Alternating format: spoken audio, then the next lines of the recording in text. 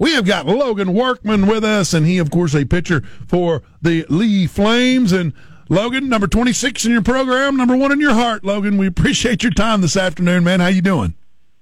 Doing good. How are you? Thanks for having me. We're good. You're very welcome. We've had you on before when we had the shutdown last year, so we've talked to you before. But, man, what a season this year. Congratulations to you and the entire Lee baseball team.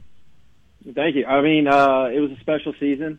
We had some guys that returned that, we may not have thought that was going to return. And they came back, stepped up, and knew that this was their last year, and myself included, that we were just going to make a run for it, and that's what we did. So talk about what you did personally last year, because you probably would have been drafted, from what I understand, the MLB Draft, but when it shortened to, what was it, 6 or 7 rounds or something? I don't know what it was, but I think you and your family had a decision to make, and it looks like you've made the right one coming back and going again another year at Lee. So talk us through that decision.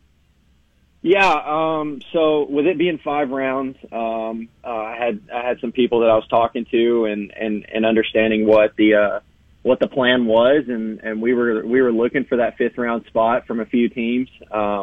Few teams lost their pick that would have had a 5th round pick that we were banking on, and it just kind of fell through. And after that, they had the signing period of I guess 2-3 days where guys were going to be able to sign for $20,000 and be able to sign with whatever team that called them, and they went for it. And I sat down with my family, and we decided that, as good as this idea might be, to go ahead and move forward, that, if I'm able to go back and produce the same amount of numbers, if not better, that I did last year, that we would be able to put myself in a better spot moving forward, and that was the ultimate goal coming back.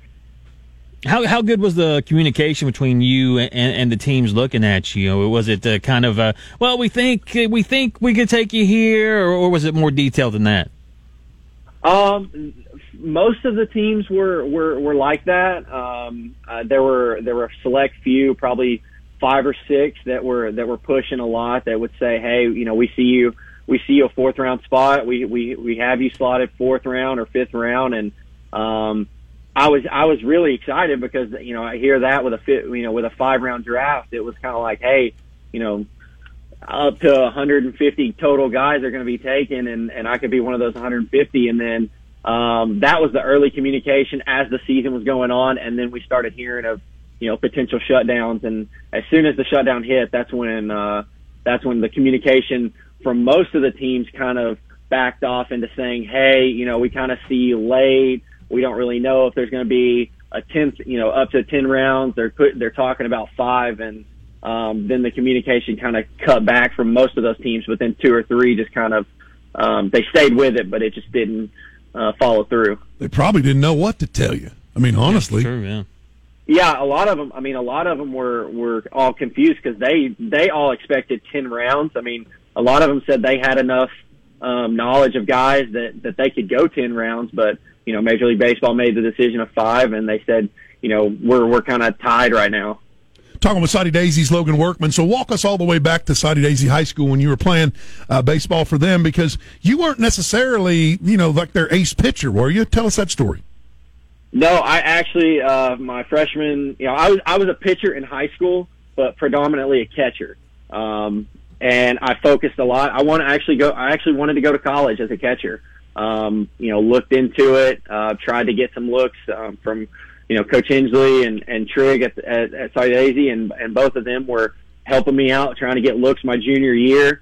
Was going to be one of the guys my junior year, and some things fell through. Some injuries happened to some of our guys, and Coach Hensley came up to me and said, hey, actually in the middle of school, he said, hey, listen, so we're just going to move you straight to a catcher.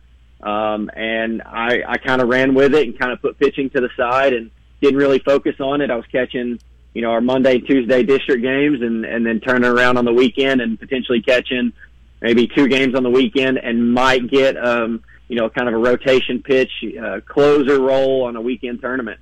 So I really just focused on catching throughout that entire time until my senior year.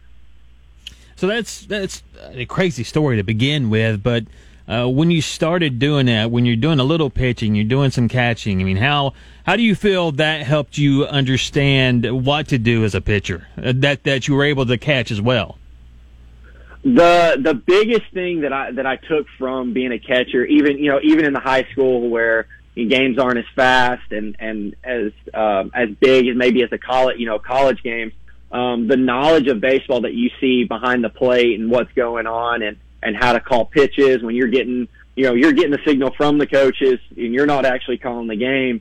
Being a catcher and that knowledge it brings more into you to where when you do pitch, you can kind of get a good understanding of, hey, where what are you doing with your pitches and what are the coaches seeing, and kind of see if your minds kind of work together and you're able to get on the same page and basically almost call your own game.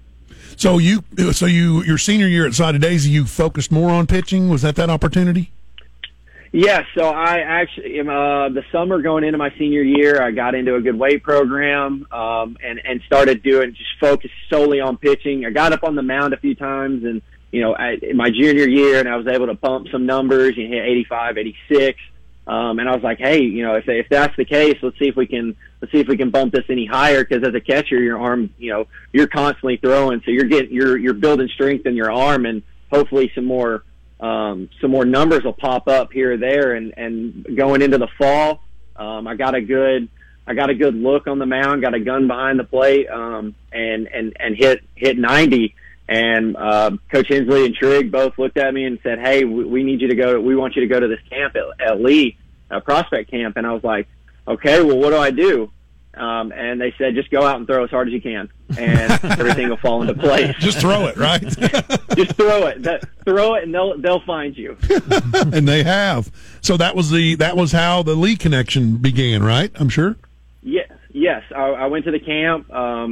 I tell everybody this story. The first pitch I threw off the mound, it was typical camp where they bring a hitter in, and you face 5 hitters. The first one came in, it was a lefty. And the first pitch I threw was 93 up to the top right corner of the L screen. And after that, I focused back in, but they said, go out, throw it as hard as you can and see what happens. And I saw a bunch of cameras and videos and guns come up, and I said, all right, let's focus back in and go at it. That's awesome. So you end up, they recruit you as a pitcher though, right? Right? Lee does? Yes. My senior year, I gave up catching. I went solely into a PO role, and never looked back. So what are you throwing right now? I mean, what's kind of speeds? My last outing was our regional game against Alabama Huntsville. From what I was told from both of our stat guys, the first 3 innings I was sitting around 98. Wow, dude! Jeez. Congratulations, man! And you were catching. What are you doing? 98. So you bumped almost how much 13 miles an hour. Yeah, is it just I guess the work, and then you add a little, like you said, add a little muscle to your arm, and that's going to help out. But that's a lot. That is a lot. Weight room and flexibility, I guess, Logan. Yeah, a lot. I mean, you hear a lot of people say driveline is a good role and weighted balls and stuff like that. I got into the weighted ball program, but never got into driveline.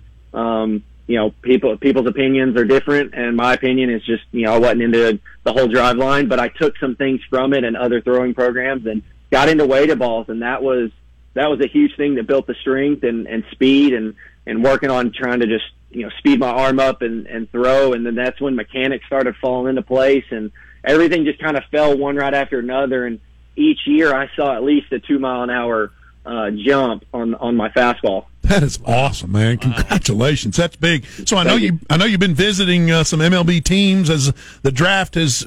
Last year it was, in my opinion, totally screwed up. This year it's been pushed back to July a little bit. So you've been able to visit a couple teams. Just talk about that experience here recently. Yeah, I actually have 2 more workouts coming up here before the draft. But I've been to two so far. And it was an incredible experience just to see how So where these guys are coming from, the scouts, the GMs, the scouting directors and pitching coordinators and everybody that shows up. It's just a great experience to see everybody and how that works and how Major League Baseball, you see these guys on TV and everybody's like, oh, I want to be like that. But where do you start at? And that's kind of what these are, working out at, their spring training facilities, going to high schools and throwing. Next few weeks I'm going to one of the stadium workouts. I mean, a lot of these things are just, just a good experience to just get out there and see how it works. And they want to see what you do in the big moment when there's nobody around, and what, kind of what you can do. Right. So you're not at liberty to share with us which teams? Honestly, I've talked to every one of them. It really depends on which one's interested at what day. Okay. What day who's up first and who kind of drops back later that week. I've talked to, few teams that I've talked to they're really interested. I would say it's Texas and Chicago, Cubs. I know there's way more that are interested, but from those standpoints of being around and getting communication, those are two that I've talked to a lot. I've gone to, actually gone to what they call is, Little Fenway, down at JetBlue Park in Fort Myers for Boston, and the Dodgers too. So those are the workouts that I've gone to so far, and teams that are interested. Minnesota's up there, Baltimore.